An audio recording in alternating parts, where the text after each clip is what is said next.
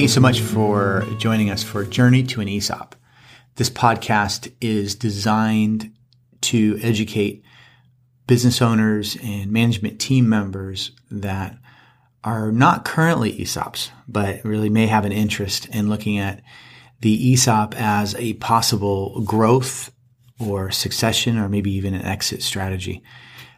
Personally, I'm passionate about the opportunity with ESOP in the marketplace. I'm passionate about it as an advisor, and really about displacing the wrong notions of ESOPs being either too complicated, and really just trying to help educate folks about the process itself and trying to really, I guess, bring some simplicity to the process. As you go through the podcast, and if you like what you hear, please, share it with a friend. Today's episode is called Management Transition Planning, the Continuum. I'm calling this episode the Continuum because it basically means this idea that management transition planning is always an ongoing activity of any business, large, small, mid-size, that seemingly never ends. And it's just in this place where you may be really mature in this process of management transition, but as time goes on, there's always a need to continue to address this issue. Businesses that are very good at this typically are going to be worth more from a business valuation perspective. And so there's a lot of reasons to engage in this topic. And as we go through it, I think you're gonna find some nuggets of information, some good information as far as the importance of it and where maybe you're questioning and your team or yourself about where you are in your business relative to the management transition planning. As I mentioned in a prior episode, and I basically called this the pre-ESOP timeline, and the pre-ESOP timeline is really there to help to determine where you are in the stage. And the last episode was about, there's just so much information with ESOPs, and it was about too much information can be dangerous. And the pre-ESOP timeline was really to help to try to determine what information is appropriate in each stage. And when we look at it, it's really to start looking at only the issues on one side of the timeline of the pre-ESOP side, instead of trying to glump everything together. And so there's also a post-ESOP timeline, what happens to companies, again, after they have sold to an ESOP. So we're staying in this one side of that, which is the pre-ESOP timeline. When I look at opportunities for companies and they're looking at the opportunity to become an ESOP company, very early on in the process, what needs to happen is there needs to be a strong discussion, primarily probably in the feasibility stage, but a strong discussion and assessment of where that company is in relationship to their management transition plan.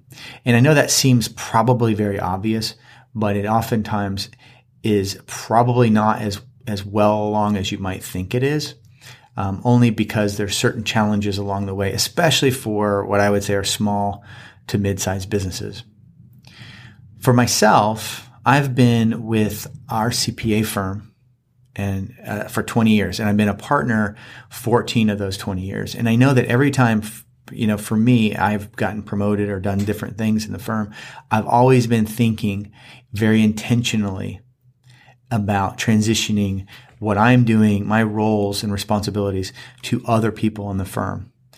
Primarily, there's a couple of reasons. Number one, this is something that I advise clients on from succession planning. So I should basically be taking my own advice. And I think sometimes professionals don't necessarily always take their own advice. So I think it's important to do that.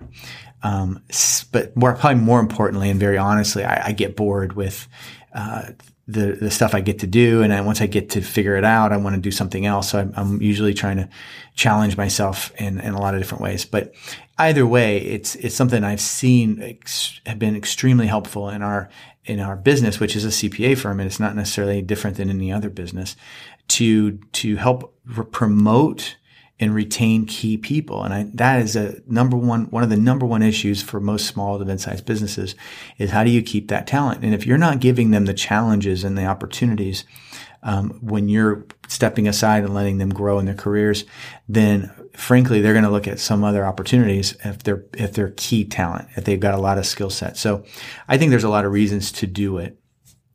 But some of the reasons I find for small to mid-sized businesses that are not doing it have more to do kind of where they find themselves, and they're not necessarily bad things. They're just realities of how things work. When I was a kid, I remember in my childhood, I got one of my favorite Christmas presents, which was a green machine. And it was one of those cool 3-wheelers that are really low to the ground. And I used to be able to tear through the neighborhood and do those cool, power slides. And it's a lot of fun. And the green machine was, you got to move and do a lot of different things, fast. I think that a lot of businesses that are, say, small to mid-size, especially as they've gone through the recession, are what I would call the lean and mean green machines, or the lean and mean market machines, where they're so lean on the cost side.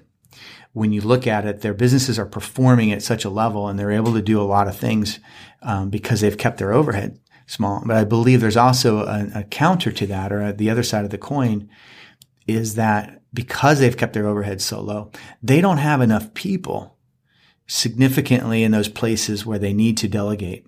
They don't have enough people where they feel confident that can be done in a way that will be beneficial and not erupt, maybe some issue or problem. And so they're kind of almost stuck in that place. And really the thing in that, when you find a business in that with that issue, there needs to be some type of strategic plan. What I mean by that is, a strategic hire that fits the business plan to kind of build this out. And it needs to be either a strategic hire, or you're promoting within people that are already there. I mean, ideally, that's what you really want. But in some cases, you really have to go out and hire somebody strategically. What that means for the lean and mean market machine business is they're going to have to take on some overhead that they may not be comfortable with. And so you have to look at it as a business as how important is this? It needs to be beat up. It needs to be a very good business decision, but you need to look at it as ultimately, if it is a good business decision, we should be able to make an investment. And because I'm a finance person, I would also like to build something around that decision to capture the return on investment. So I need to get something out of this, and it may be an investment for a period of time, but how do I actually move? And one way that happens with the businesses that are lean and mean, we have to show that the person that is moving their responsibilities to somebody else is able to be freed up for something that will help the business. Now, it could be, and I find this a lot of times, that the CEO or the business owner is so burnt out that there's a time bomb happening, and it could be avoiding a big problem coming up because they can't keep doing what they're doing. It could be that person could get freed up to do more selling and business development or something else that would add some value. So we need to build a return on investment in that model. The second thing is where businesses struggle with this is the mentality that, again, we need to be just honest with ourselves. If I'm the only one that can do the job, and that's my mentality, then I'm starting off with the wrong psychology behind it.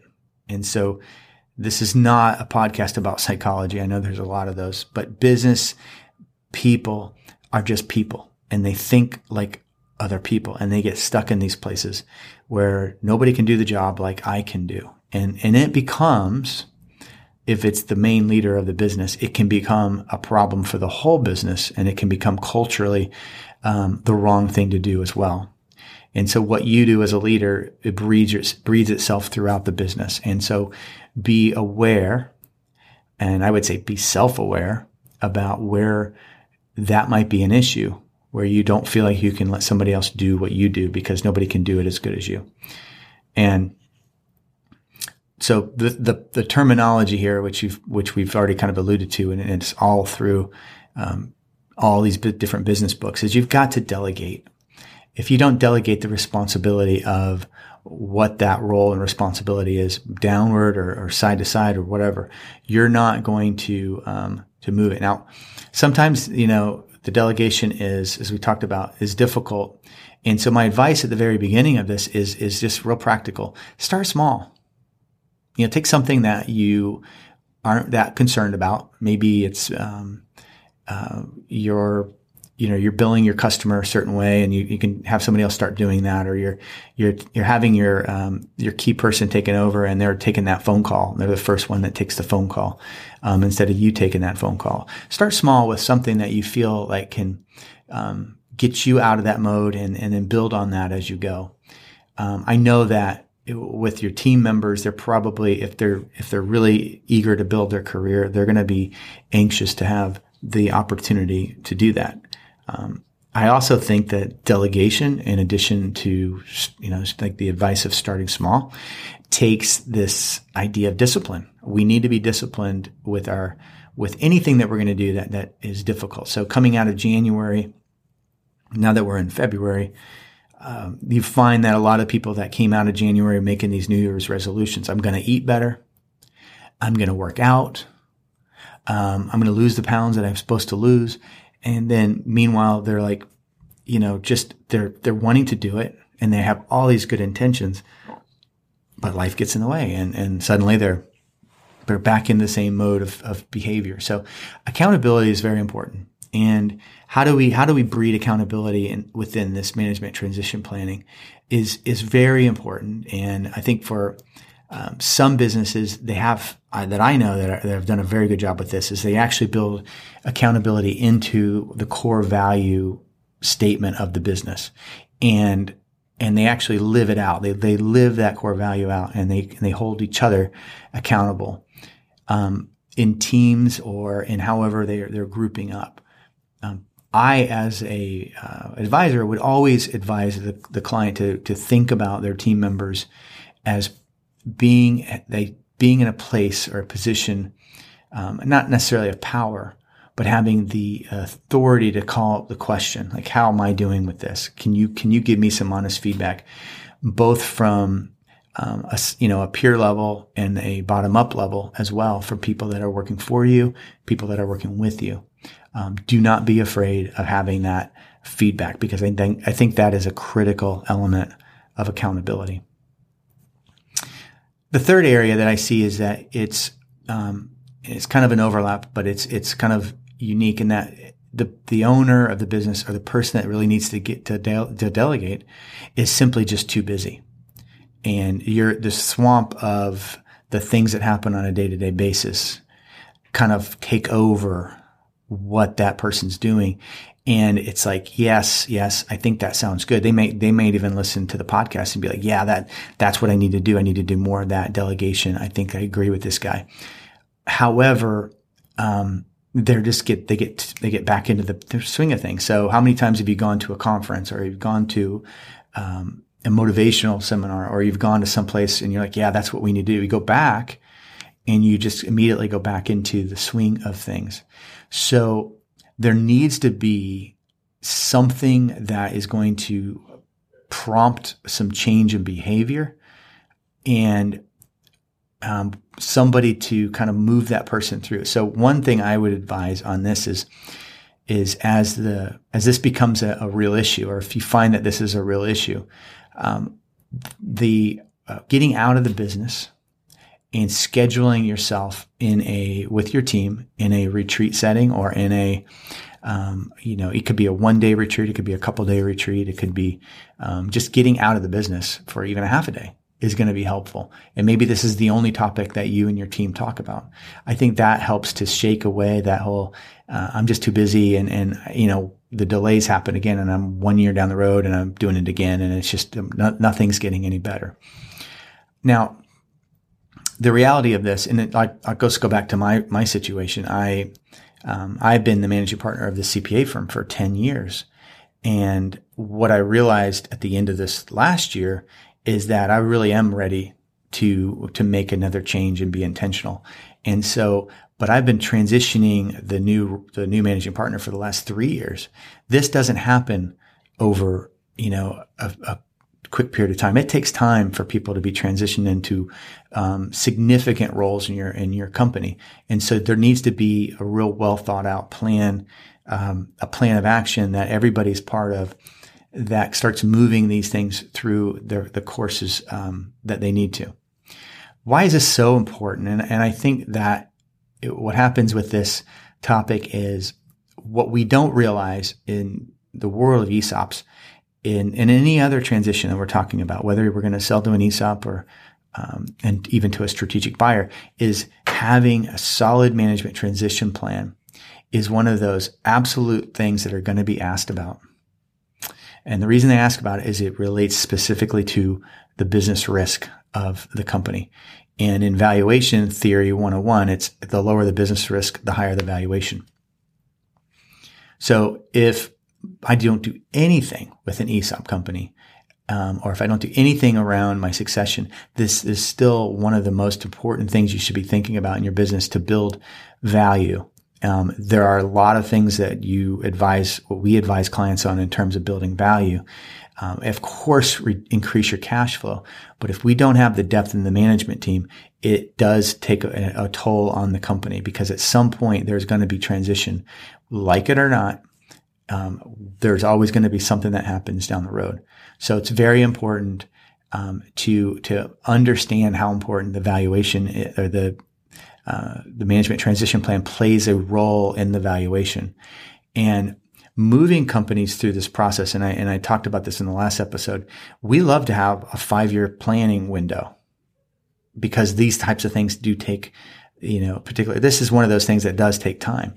And so this is where I would say, when you start assessing management transition planning as an issue in a company, we start identifying and assessing, are they in this one area where it's really a company that is built around the lifestyle of the individual business owner? Or on the other side of the spectrum, are they in a business with repeatable, streamlined processes that multiple people have grew up in and understand so well that they are able to do things without one single person being there?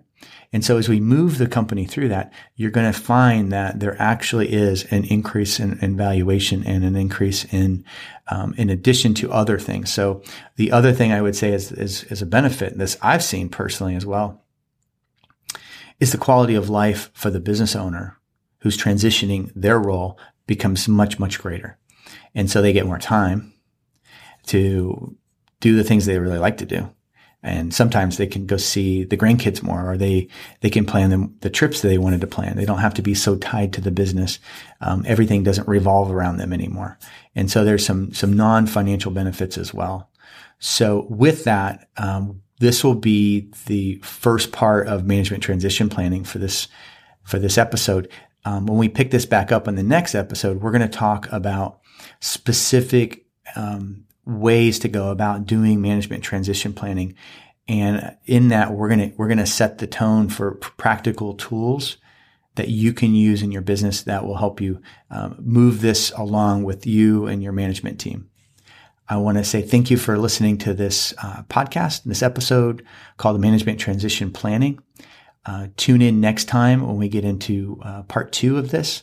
And if you like what you hear, please share it with a friend. And again, thank you for spending the time with us today.